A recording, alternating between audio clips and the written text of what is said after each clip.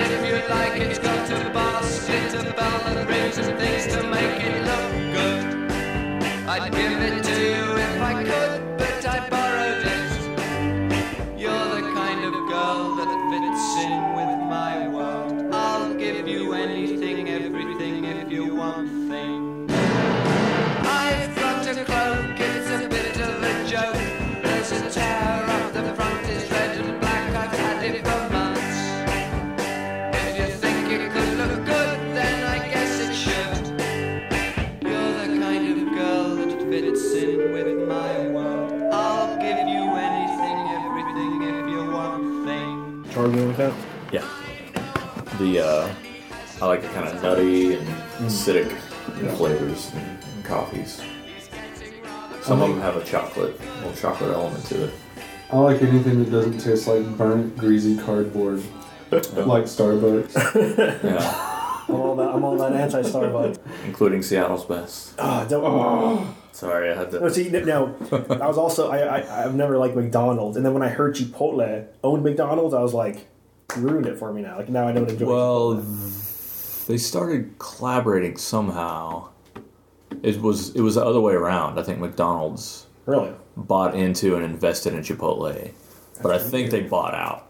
I think Chipotle finally bought out. Yeah, there's a documentary called Inside Chipotle that they talk about. Interesting. Well, not only that, but just recently they reported that Chipotle doesn't buy beef from Texas anymore. They buy it from Australia now. What? Locally raised in Australia. Yeah.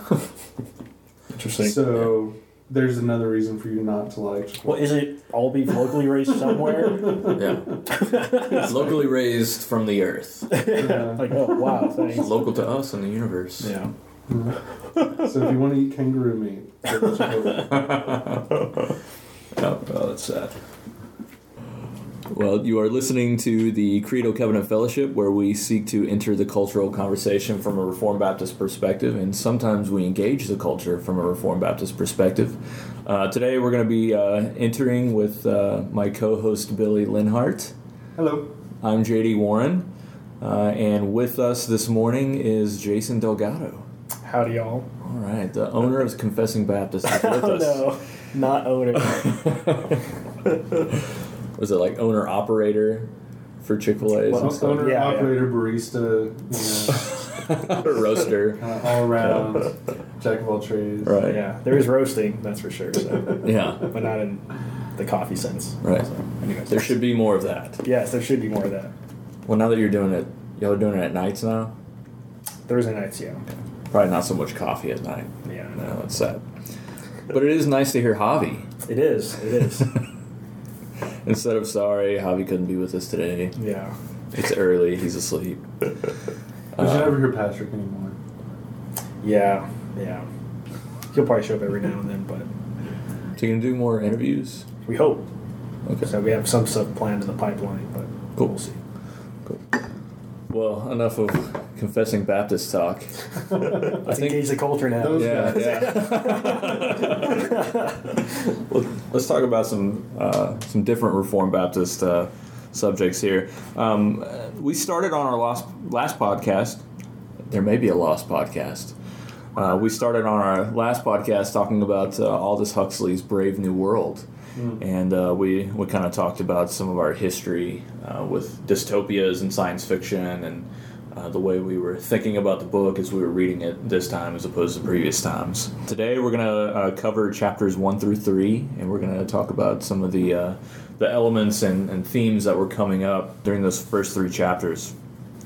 And as we said before, like Huxley just throws us straight into his Brave New World. So what was your impression of that?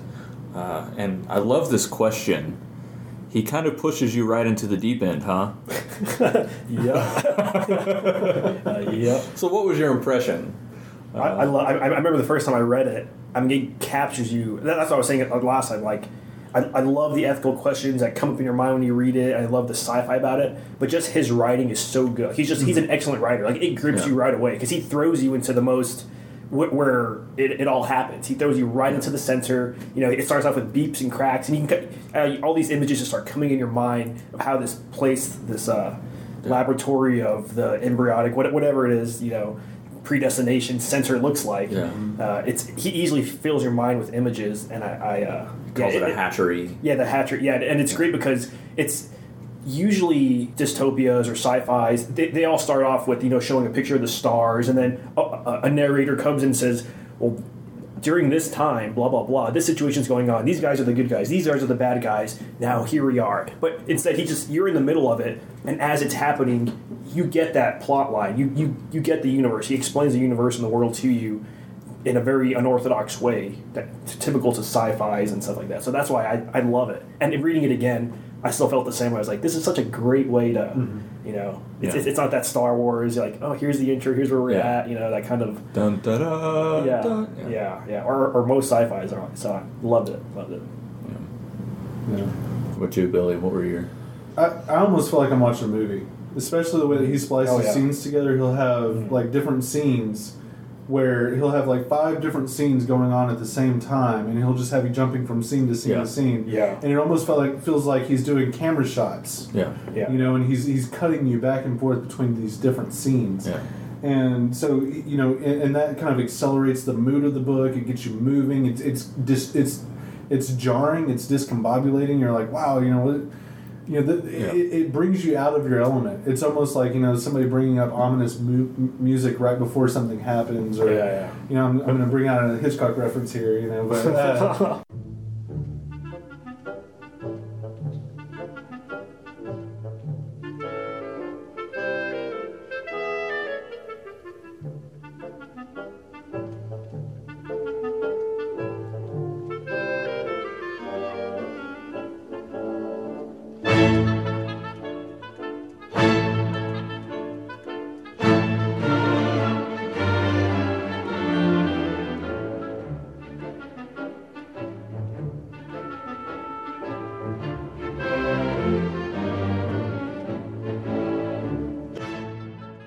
In Psycho, nobody had ever shown a toilet on the big screen before, ever. And just before the murder scene in the bathroom, hopefully I'm not spoiling this for anybody. Anyways, just before the murder scene... It's been out since like the 50s or 60s, right? So if you haven't seen it, too bad. But just before the murder scene in the bathroom, she tears up a piece of paper and she throws it in the toilet and flushes it. And Hitchcock intentionally put that scene in there because he wanted people to feel a little uncomfortable, and he knew that culturally, because nobody had ever seen a toilet on the big screen before, it would make people feel really uncomfortable, and so it set the mood for what people were going to be doing. And I think Huxley, if nothing else, is a master at setting the mood. Oh yeah. He starts you out by, just like we said, just throwing you into the deep end, and you're just trying to like swim in this world that's just completely upside down. And for me, it was only in hindsight that I realized how shocking it was. But the shocking thing wasn't so much what he writes, but how much I wasn't shocked by it whenever I read it. Yeah. I should have been more shocked whenever I read it. And I think in his day, people would have been a lot more shocked than we are today. Yeah, that's what I was going to bring up, is he wrote this in the early 30s. Yeah. And we're here in 2014. We already know that there's test tube babies, there's all kinds of research and... Abortion on demand, all similar elements. In vitro fertilization. I mean, here they don't implant it in the womb. Here it's in the bottle, and they develop it straight from the test tube. But in the 30s, that was unheard of. Mm-hmm. So definitely back then, I'm sure it was even more shocking to the reader. And something that I really enjoyed is, I tried to find a book that was so influential now, or so prophetic, I should say. I wanted to try to find some movies that tried to portray it. And there's a couple, but neither one of them, I don't know if they're just poorly made or they can't convey what Huxley did in his writing because he's such a good writer. Yeah. You're talking about the movie adaptations of this book. Right. Movie adaptations of Brave New World. Which one did you find to be the best? Because there's 2 that I know of. There's 2. I saw one that came out in 1980, and I watched about the first 10 minutes. I was like, terrible. Yeah, Well, bell bottoms, afros. Yeah, I was like, it was- I can't. This is not futuristic. That's the BBC version, and that's the better version. It is. Oh, is it? It's more. It's more consistent with the Okay. book. Okay. The more modern one is definitely more science fiction and stuff like that. But it's just They reorder the timeline in the BBC version, where they actually start with Linda yeah. Oh, right. and Tomakin going to the Savage. to the reservation. New Mexico, Yeah. yeah. Yeah, and so they start there as opposed to, and I think that's from Brave New World Revisited. I haven't read that yet, but yeah, they start there, and then it's like a 4-hour long. Really? Yeah. Yeah, I mean, and Wow. you can find it all on YouTube. Oh, cool. So, Yeah. Yeah. Well, neither one of the movies I think could adequately paint the picture that he wrote. Which is why books will never go away. Right. Yeah. Yeah. Just Your you mind's can- eye is always the best. Yeah. Yeah. Do you see any correlations between what Huxley writes and kind of our modern society? Since he's throwing you in there, jarring you, what specifically is it that's jarring you that relates to our modern world right now? well, we've already talked about the availability of painkillers and things like that, drugs, that kind of thing. But one thing that just came to mind as we were talking just a second ago was this idea that contraception is a right that has been imbibed in our culture. Yeah. This, it's like a human right to have access to contraception now. And, in Huxley's day, that would have been abominable to even talk about such things. But now it's just second nature for people to think that somehow because there is such a thing as contraception, Yeah. that everybody must have it made, not just available to them to be able to purchase it at a reasonable price, but free, like given to them for free. Yeah, I remember having a conversation with somebody a couple of years ago, and it was when government was deciding to pull back on its funding for Planned Parenthood. And I was talking about it, and this is a family member of a friend of ours, and we were talking about it, and she said, "Oh no, where am I going to get my birth control?" I was like, "Well, you're going to pay for it is what you're going to do." I didn't say it in quite those terms, but I was like, why should you be getting it for free when I'm having to pay for that? Like, my taxes are going to you getting a free load for you to act in any way that you want. So she was worried about where she was going to get access to that. And that just goes into the fact that any time that the government does subsidize anything, it becomes, in the minds of those who receive that subsidy, it becomes a right to them in their minds. Yeah. And that's what makes it so hard to reverse government subsidies, is because it becomes part of the framework of how people just think. It's just, this is something that's owed to me. Yeah. They wouldn't know how to function without it.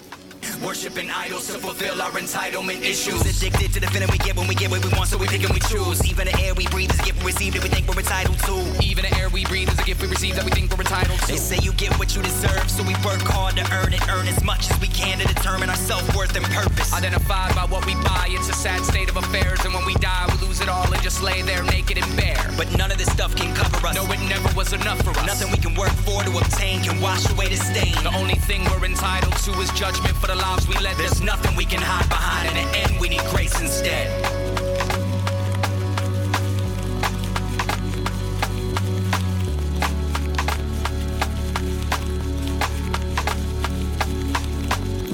You'll see any others? Jason, do you see any correlations? Towards the beginning, it's pretty early. They talk about population control and dealing with disease, and now everyone's happier. Like, now everything's perfect, so everyone's happier. Not like the old days, before R4 and things like that. And I was just thinking about the modern Ebola outbreak. The world, if that would have happened in the world of, I don't even think there's a name of this world, but Huxley's Brave New World. If that would have happened there, they would have just eradicated, that part of Africa, because they didn't want that disease spreading to everyone else. They would have just got rid of them.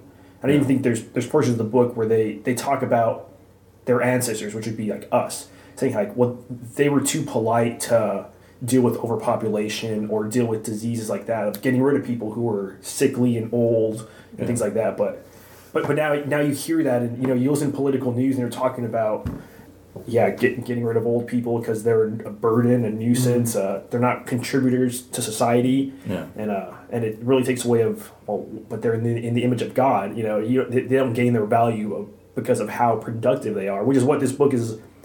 There's a lot. Well, Ford comes up a lot because Ford is the one who founded the what's it called, the system assembly line. Yeah, so productivity and things like that. So if you're not productive, well, you don't belong in this world. And unfortunately, that ethic is already creeping up in here in a lot of aspects. And I don't know if you know this, but a lot of people in the West, and even in America, were actually in favor of the Nazi Party and a lot of eugenics and the things that were going on, the experiments that they were conducting, and Henry Ford was one of them. Really, I didn't know that. And we also had Margaret Sanger and quite a few others that were calling for eugenics. Pure race, population control, pure race. They looked at black people as apes. They looked at poor people as a blight on society that needed to be done away with. That they should not be able to procreate.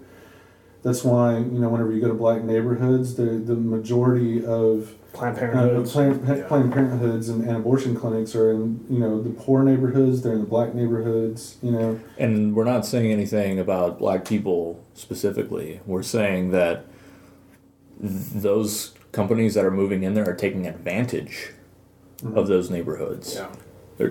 It's part of the original vision by Margaret Sanger and others that they want to eradicate society of these lower class people. Yeah. These lower races. Yeah, so she'd definitely be excited to read this book and see and be like, oh, that's a good future. That's what we need. That's what we need. Well, we just need the alphas, really. I guess we can have the betas and all them to please us. Everybody's alphas. needed. Everyone's needed for some purpose. But that's something that struck me also is really in Huxley's Brave New World, it's a capitalist society. And here's what I mean is you've got these lower castes are producing something. They're working, they're making stuff. The alphas are the ones kind of controlling and doing the intellectual. They're doing all the thinking. They're conditioning them, but also they're being conditioned as well. But one of the big things is if your clothes get holes in it, just buy something new. There's this consumption, this consumeristic. And I'm not equating capitalism with consumerism, but there is this capitalist element that you're producing. This group is needed to produce this capital so that this group can produce it. So there's this controlling of supply and demand. So they're controlling the mind to want the supply, and these people are to create the demand, and these people are creating the supply, so that even the capitalist and the consumer is driving the market. So even the market's controlled. Yeah, and it's the Brave New World is, in a sense, I'm doing air quotes here, brilliant, because they go, well, the people who are the lower caste, he uses that term caste, like the gammas, things like that, they're happy and satisfied doing just that work. They don't want to be in an upper caste. Whereas a lot of people now are like, oh, well, we want to live the American dream and move up. Like, no, they've so conditioned them to where they're like, no, we don't want to be alphas. They got to do all the thinking and this and that. Like, we are happy working for them and serving them. And so everyone, they've made everyone happy in the caste they're at. Which is, I think that's part of maybe the British element of this. That Huxley was from Great Britain, and so they had kind of this aristocracy, and they still do. I mean, they've always had this aristocracy within British life, and so he's kind of looking at this and he's saying, okay, so what if that was just kind of like imbibed? What if that was just a genetic thing that was forced upon the people, and it was forced not just through genetics but also through conditioning, and so you do kind of see this caste system, but also at the same time, and I think that's why for so many years India was able to coexist as a colony of England, is because of the fact that they caste system. in their religion and Hinduism, there's the caste system, and then there in England they have the aristocracy.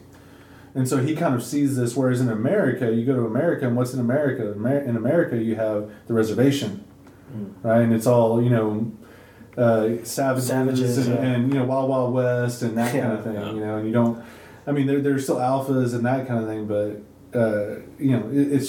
it's interesting to see how he envisions it. I think as Americans, we would envision it way different. We wouldn't see the different classes or anything like that. I don't know. Yeah. I might be surprised. I think there's a growing gap between the rich and the poor, and middle class now tends to be closer to the lower class than the upper class. There's this threshold that you reach that you have to work really hard in order to be considered upper class, but most of us are closer to being lower class than we are to being upper class. But how much is that to do with capitalism and economics, and how much of it is to do with like societal engineering by the government? I would argue that because the government is trying to tinker with all of this and trying to engineer it in a certain way. Yeah. But then again, you remove government from it and you make it laissez-faire capitalism where there's no controlling factor, then I think you have an even worse problem. Yeah. So, you have to have a type of capitalism that's tempered by religion, tempered by a certain understood morality. Yeah. So, something else I was noticing is the moral aspect of everything. Oh yeah. And mostly in Huxley's Brave New World Revisited, he talks about Hypnopedia, and he's basically saying that what they learned in Brave New World is that instructional Hypnopedia is ineffective. So what they learned is to produce morals through Hypnopedia. One of my questions was, in Brave New World, it's the government doing it. yeah. How does the American society produce this Hypnopedia for moral instruction? The arts, movies, music, Yeah. Yeah, there's a one popular song right now that is I heard on the radio, and my wife told me about it, and it's a guy basically singing about morals of why it's okay. Like, how can you say I'm not born like this, and how can you say I love her, she keeps me warm at night? It's a girl singing it or something like that, or that part of the chorus, and it messes with your emotions because it makes you feel bad for. Well, no, that's wrong because she's like, how can you say that? Like, this is love. This is how I feel. Like, these are my feelings. That's all I got. You can't take that away from me. Like, surely this is how God made me, right? It's just like, and that's how they change morals and ethics. I think that's one way. Is just popular media, arts, things like that. Yeah. I would argue, media, just media in general as well. We have freedom of the press in America, but freedom of the press does not necessarily mean a free press. Like that everything's going to have equal say or anything like that. We wouldn't want to live in a society where everything had equal say anyway. So it's kind of a catch-22 when it comes to the press, where you don't want a government to step in and say, okay, if you talk about this for 30 minutes, you have to talk about its opposite for 30 minutes. We have been at that point before. In radio, that was a thing a couple of years ago. That almost happened to radio, yeah. And so we need to be careful not to do that, but at the same time, if something like that's not in place, and I'm not arguing that it should be, but if something like that's not in place, then you also run the error of having multiple news outlets out there that just report what they want to report. And so you have politicians out there that use that as their bully pulpit. And the sad thing is a lot of the politicians I would agree with on a lot of issues they don't have the same conviction that I would have or that I would want them to have. And so what they do is they'll go on. They have access to major media, but they don't argue for these things. They're not willing to use it as a bully pulpit the way that the other side is willing to use it as a bully pulpit. I think that's where we're losing the battle as a culture. We look at it and we say, okay, this is the direction that the society is going, and therefore we need to go that way. As opposed to, this is the way that the society is going, therefore we need to use every outlet possible to try to argue for our side, because the left is always doing that. The other side is always arguing their case. They're using every avenue possible to argue for their case. And I think that you know, speaking of the arts, you know, I just got through watching a movie last night. We were talking about that. And, you know, Christians, I think, shoot themselves in the foot whenever they make horrible movies. You know, whenever they go into the world of the arts and they make a movie that has a really good message, but it's a horrible movie. And they don't try to put any effort into making it aesthetically appealing, or, you know, making it, you know, making it you know, appealing at all to the world. And so I think that, you know, when it comes to the arts, I think we could take better strides at putting out better art as Christians as well. Yeah. So, sorry. No, that's good. I was thinking, you know, one of the other things that I'm seeing is not just pop culture, but commercialism. Is, I mean, the advertising world, and even on, you know, the Foxes and CNNs and MSNBCs, is you only have a certain period of time to get your point across. So what you have to do is get the bullet points. Yeah. So everybody's just regurgitating the bullet point instead of actually thinking about their position. Yeah. So I think that's a way that Hypnopedia comes about. Is all you're hearing is, on the immigration issue, if you're on the right, here's your bullet points. Here's And your that's catchphrase. That's all you talk about. On the left, here's your bullet points, and that's all you talk about.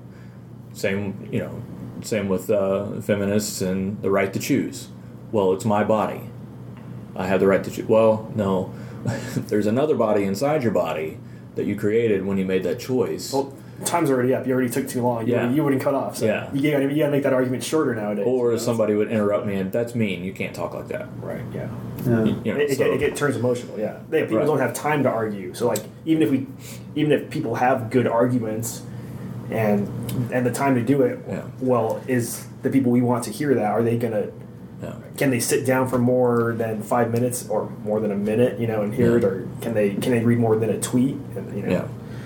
Bernard, one of the main characters in Brave New World, he's a hypnopedic expert, right? And so, like, somebody will say something, a hypnopedic statement. They'll make a hypnopedic statement, and in his mind, or kind of off to the side, he'll murmur, you know, how many times a day that's repeated, you know, and for how many years they hear it in their sleep, you know. Yeah. And it's funny, you know, for all of the news that we receive on these major news channels, the 24-hour news, if you were to sit down and watch 15 minutes of Fox News, or 15 minutes of CNN, or 15 minutes of MSNBC or CNBC or whatever, if you were to sit down and watch 15 minutes of it, you would get pretty much everything that they're going to talk about for that day. Yeah. They just repeat it over and over and over again. Yeah. 100 times a day for 5 days, you know. It's just like, and that's where we're at. Yeah. You know, because there's just not enough news to fill up 24 hours, so we're just going to repeat it over and over and over again until it gets drummed in the watcher's mind or the listener's mind. And that's why, you know, I really appreciate some talk show hosts. I won't name any in particular, but some talk show hosts that really try to go out of their way on talk radio to put something out there that nobody else is talking about. Yeah.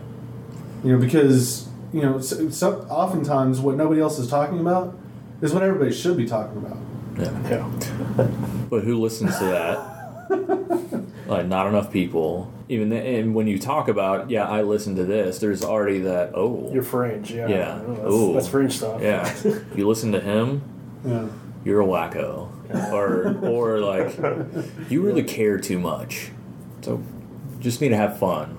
Relax. So Take a Soma. Take a Soma. There you go. Take a little Soma holiday. Yeah. So I mean our cultures. 2 grams for a weekend. Yeah. That's right. A gram is better than a damn. Yeah. See, and everybody knows that the next best thing to do is that word clean. Yeah. Nobody's gonna get it. Wait, we both sounded so unsure. What's the longest river in Egypt? I don't know. Yeah. He couldn't get it. Yeah. If he sang it in the jingle, he knew, but he didn't really know. Yeah, that was a fascinating part of that book. Yeah. Where they're doing the hypnopedia, and the kid knows he he learned the phrase, the longest river in Egypt is the Nile.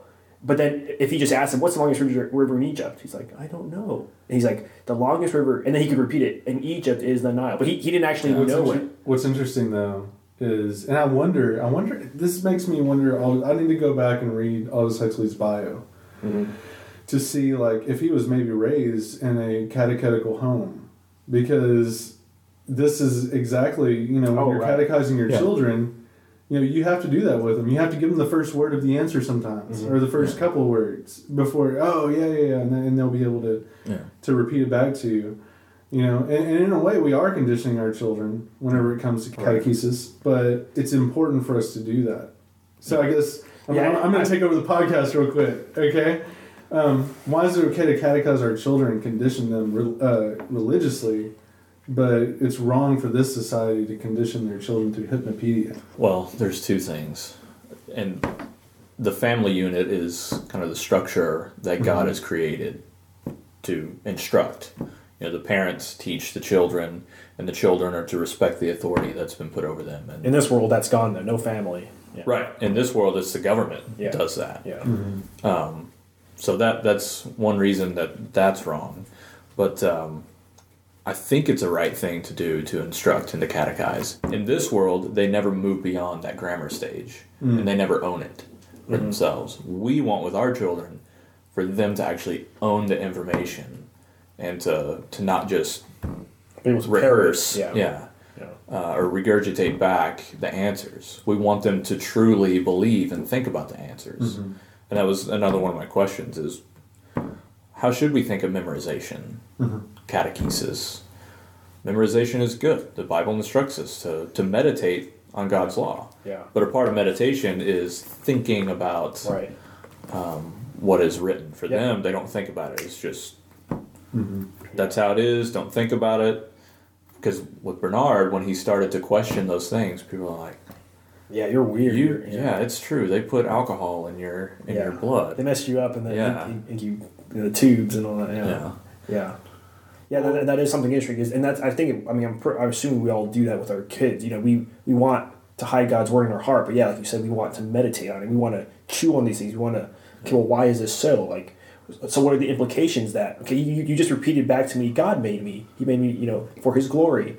Well, what are the implications that God made you? And then you talk about the creator-creature distinction. It's like, we're going through that right now with my kids. So they have it memorized, but now we want to think through it. Well, how does this impact you? Okay, you got it. You get a little pat on the head, but how does this, you 7-year-old child, you my 4-year-old, what does that actually mean for you? And that's what we want to do is, and that should be the end of catechetical instruction, that they own it, that they understand it, and then hopefully that they would, bow the knee and live that out in obedience as well. That it's not just knowledge, that it's trust. Yeah. I think you have to ask the question too: what is catechesis? What is catechesis?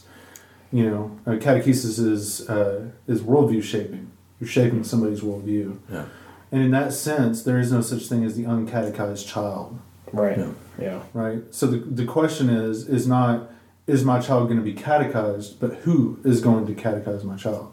Yeah. If it's not going to be you, if you're not going to condition your child, if you're not going to teach them the right questions to ask about these very important issues, somebody is. The government, somebody's the culture, going to teach them. Arts, everything we talked about. Yeah. They're telling them what questions to ask. Yeah, they hear that song like, oh, well then, if this makes me feel good, why don't I do it? And then they're going to start applying that to other aspects of life, unless you deal with that. Sheryl Crow, if it makes you happy, it can't be that bad. Right, yeah. Right? Yeah, exactly. Amen. Sorry. Edit that. Yeah, like you wouldn't tell, well, at least now you wouldn't tell an adult man that he can't love little children because that's what makes him happy. According to Sheryl Crow. According to Sheryl Crow, well, it makes you happy, so do it. Right. Well, now it's just an ick factor. Ooh, that's kind of gross. Well, for now, it's going to go away. But yeah, there's homosexuality used to have an ick factor. Yeah, but now it's not pedophilia; it's pederasty. Like it's a softer. Right. Well, the argument that's being made now, especially with the Utah ruling, the polygamy ruling, it's no longer just arguing for homosexual marriage, but it's consenting adults. Yeah. It's consenting adults, which then you can factor in. It's just consent. Just consenting Period. parties. Yeah, so then you can factor in. Okay, well, you have a 50-year-old man and his 26-year-old daughter. Mm-hmm. You know, they're both consenting adults. What's wrong with them getting married? It's gross. Yeah, well, yeah. According to our gross. society. Yeah. No. Right now. Eventually that'll go right away, now. though. Yeah. Yeah. The searing of the conscience and the X factor going away, and No. Yeah. So, last question. We'll try to wrap up with this one. What do you make of Huxley's use of Ford in the place of Lord? The first time I read this, like I was saying last podcast, I had a Christian upbringing. I wasn't a Christian at the time, and I just kind of read through it, like, whatever. And now reading through it, I'm like, man, okay, this is so offensive. This is so blasphemous. This is like the society has gone, I actually wrote down some of the different ways it says that our Ford, they make the sign of the T instead of like the crucifix, like a Catholic. Oh, Ford, our Ford's Day, they even talk about it in the book. Yeah. From the mouth of Ford himself, suffer the little children, his Fordship, Ford speed. I mean, all that stuff. It's just, it's obviously pointing to the fact that Ford is looked at as the great deity, the great being who's given us all life, and we live according to his standards, which are all these backward standards. So it's the Model T, like you're saying, making the sign of the T. That was the first vehicle produced on the assembly line, right? Which is all about quantity and quality and all that. And also, isn't there a place called Charington Cross Station in England now? I would have to look this up, but he even changes it to Charing T. Oh, really? Charing T Cross Station. That's funny. Or just Charing T Station. Like, cross is taken out and T is replaced. Yeah. I don't know if anybody picked up on that, but I saw that. I was like, he's even taking cross out there. They knock off the top of the cross in all the churches, and it's a T. Yeah. So, convenient. Yeah. So Ford becomes God. Basically, in their minds, the leader of modern industry and technology and stuff like that. Yeah. It just goes back to the fact that, human beings are made to be worshiping beings. And even somebody like Huxley recognizes that. Yeah. We will worship something. Right. It's just the question is, what will it be? Yeah. And so even a society like the Brave New World, the world state, as I've heard it referred to, even they have to create or put something in the place of God in order for people to properly exist as they're meant to exist. Yeah. And so then you go from your Christian names to being like the use of the names in the book is you have these communist names and Lenin, Bernard Marx, even Freud is mentioned in there. Even their the Bokanovsky. I forget what the reference is to Bokanovsky. Oh, he was the one who developed the hatchery. The hatchery, right? The way that they could have out of one egg 80-something babies. Yeah. And his also method, and also the Malthusian belt, because Thomas Malthus was the guy who was warning of overpopulation. So you have the Malthusian belt is controlling the population. So like the prophets, are the communists and stuff like that. So even the use of names changes. Same with Ford. So God made the automobile in modern society. Really interesting. Yeah, that's very interesting. Well, that is great beginning conversation. The book, these same themes are going to develop throughout the book. So we're looking forward to talking about that next time. We'll get into chapters 4 through 7. With that said, we'd like to wrap up our podcast by inviting everyone to check us out on Facebook and Twitter, and check out our website, credocovenant.com. Shoot us an email, credocov@gmail.com. And also give us a 5-star review on iTunes. And as we've said before, if you have a bad review, send us an email. Don't rate us on there. Send us an email. We'll deal with you that way. We'll probably deal with you. Yeah, we'll delete it. Send it to the reservation. Savage. Iceland. So thanks for listening to the Credo Covenant Fellowship, where we seek to enter the cultural conversation from a Reformed Baptist perspective. We'll see y'all next time. Goodbye. Goodbye.